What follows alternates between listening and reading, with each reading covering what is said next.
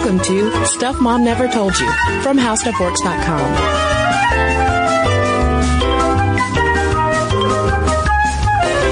Welcome to the podcast. I'm Caroline. And I'm Kristen. Today is the first of 4 special edition episodes tied to Sheryl Sandberg's Lean In Foundation. That's right. In case you haven't heard of Sheryl Sandberg, she is the COO of Facebook, considered one of the most powerful women in the world, which is a title that, you know, I'm sure if there had been room on the list, we would have also been on there, sure. Caroline.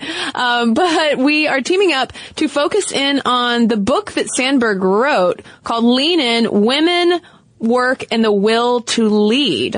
And we're going to kick off this special 4-part Friday series with negotiation, because if you are in the middle of your career or just starting out, learning how to negotiate as a woman is such a crucial skill. And Caroline, I'm embarrassed to say that I really have not done a good job negotiating.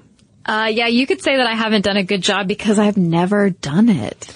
Yeah, when I was offered my first job, I just took it. What about you? Agreed. Also, I second that. But I think mine, you know, not that this is an excuse, but honestly, I've been so excited to leave past jobs, you know? And I mean, that has driven like a gratitude aspect of like, yes, thank you. That's more than I made. And I'm so glad to get out of here. I'll take it. Whereas I have a feeling that if we were to ask a lot of men about this, they would say, yeah, of course I negotiated for my first job. I even raised this issue with my boyfriend and asked him if he negotiated for his job. And he kind of laughed and said, yeah, I definitely did, you know, because I just wanted to make more money. And it was so cut and dry. Yeah. I was like, well, that's mind blowing. Yeah. It was so simple. So let's dig into how women can negotiate, because the answer for women of how do you negotiate is not just do it like a man. Right. Because that's really probably not going to get you the results that you want. And in case you have Lean In or are listening to the audiobook version of it, which you can download over from audible.com, the book reference for this is Chapter 3, Success and Likability. And Sheryl Sandberg shares her own story about her fear of negotiation when she was getting the job at Facebook. Yeah, and it you know, speaking of mind-blowing, the fact that an impressive woman like Sheryl Sandberg wasn't out there negotiating, you know, is quite surprising. But it also makes me feel a lot better that, okay, this is something that we as women kind of have to force ourselves to do against kind of an instinct. Right. And the fact of the matter is that when women negotiate, we are putting ourselves at a higher social risk of making a negative impression on whomever we're negotiating with. And that's whether our boss is male or female. But there are plenty of ways to adjust how we approach negotiation that can really factor in those risks and help us get what we want. Because the fact of the matter is, Caroline, if we don't negotiate, we're just cheating ourselves out of cash. And I hate reading these statistics because I know that I've already done this to myself. Yeah, I mean, the cost of not negotiating is years of additional work that you will have to do to make up that salary gap when compared to a coworker who has negotiated. So the example that Margaret A. Neal gives, she's the professor of management at the Stanford Graduate School of Business and the co-director of the executive program for women leaders. One example that she gives is that if 2 people are offered a job and one negotiates a $7,000 increase, over 30 years, that person will be making $100,000 more per year. Okay, well, my blood pressure hasn't gone up a little bit at all. And this issue of women negotiating or actually not negotiating really came up a lot with the publication of Carnegie Mellon economist Linda Babcock's book, Women Don't Ask: Negotiation and the Gender Divide, which highlighted some striking differences between men and women's workplace negotiation. For instance, she looked at this giant group of MBAs and she found a 7.6 difference in the salaries that women were making versus men. And so she started doing some digging and found that 57% of men had negotiated for that higher salary, whereas only 7% of women negotiated. And of those who negotiated, the average salary bump was 7%, over 7% actually, it was 7.6%. And in looking at that discrepancy between salaries, the blame had been placed to a certain extent on institutional sexism. And that's not to say that that doesn't exist, but just the fact that 57% of men compared to 7% of women negotiate, that is a major gap. Yeah, and she even looked at beyond the MBA group, and she found that even when you control for different professions and educational levels, women working full-time who have not taken time off to have kids still earn about 11% less than men with equivalent education and experience. So why is that? Yes, we've talked a lot about the gender wage gap, but negotiation probably has a lot to do with it. So what is going on? This is another thing that Margaret A. Neal is an expert on, and she looked into and she gave a really great talk on this that you can find over at leanin.org. And she talks about sort of a stereotype threat that's in action. And we hear a lot about the stereotype threat when it comes to the gender gap in women in science, and this idea that, girls might not perform as well on science and math because we internalize this idea that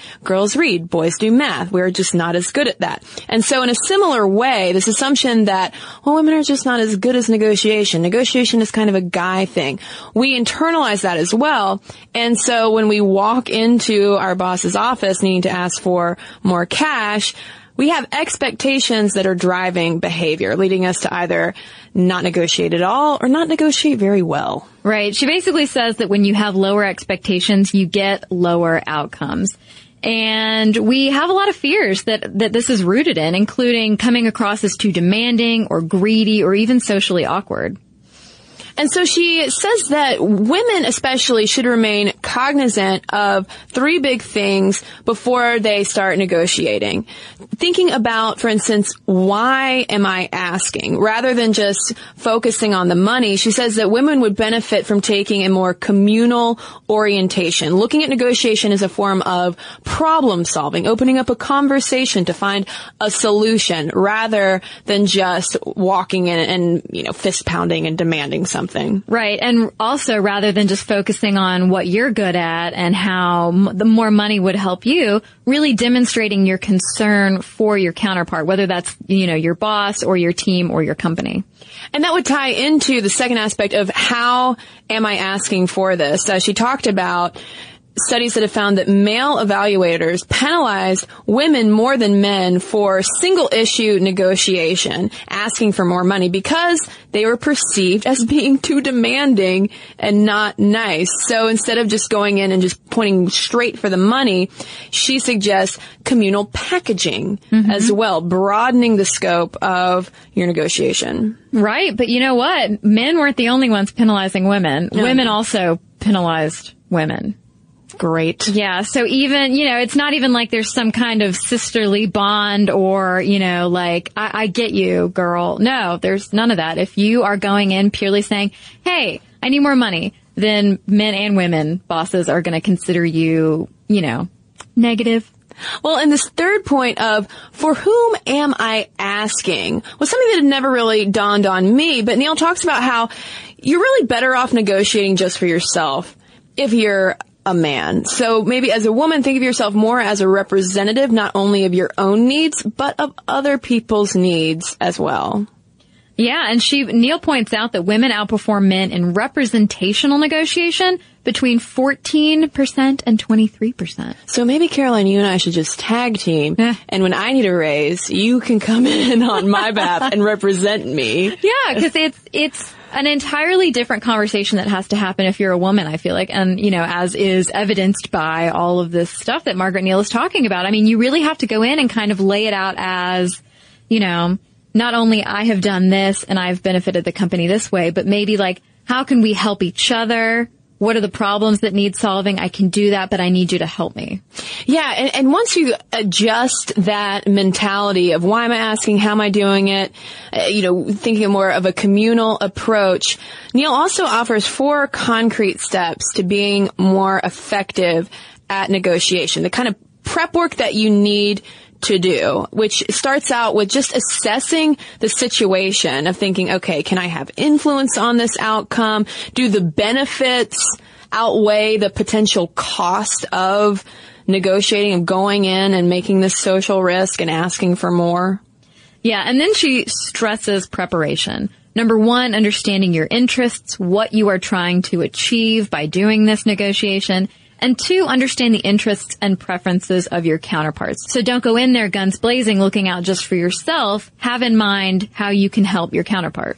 Yeah, and it's probably not too hard to put yourself in your boss's shoes for a minute and think about what their bottom line is, what kind of needs they might have, and consider that rather than, as I sometimes have done, mentally trying to prep myself for making an ask for something, of just coming up with, defenses of why they'd be, shooting me down to be able to shoot at them back. Right. Exactly. And the next step is the ask itself. You want to engage with your counterpart with the knowledge that you have unique information and that if they didn't need your unique information, they wouldn't need you. They wouldn't be trying to hire you or, trying to give you money at all.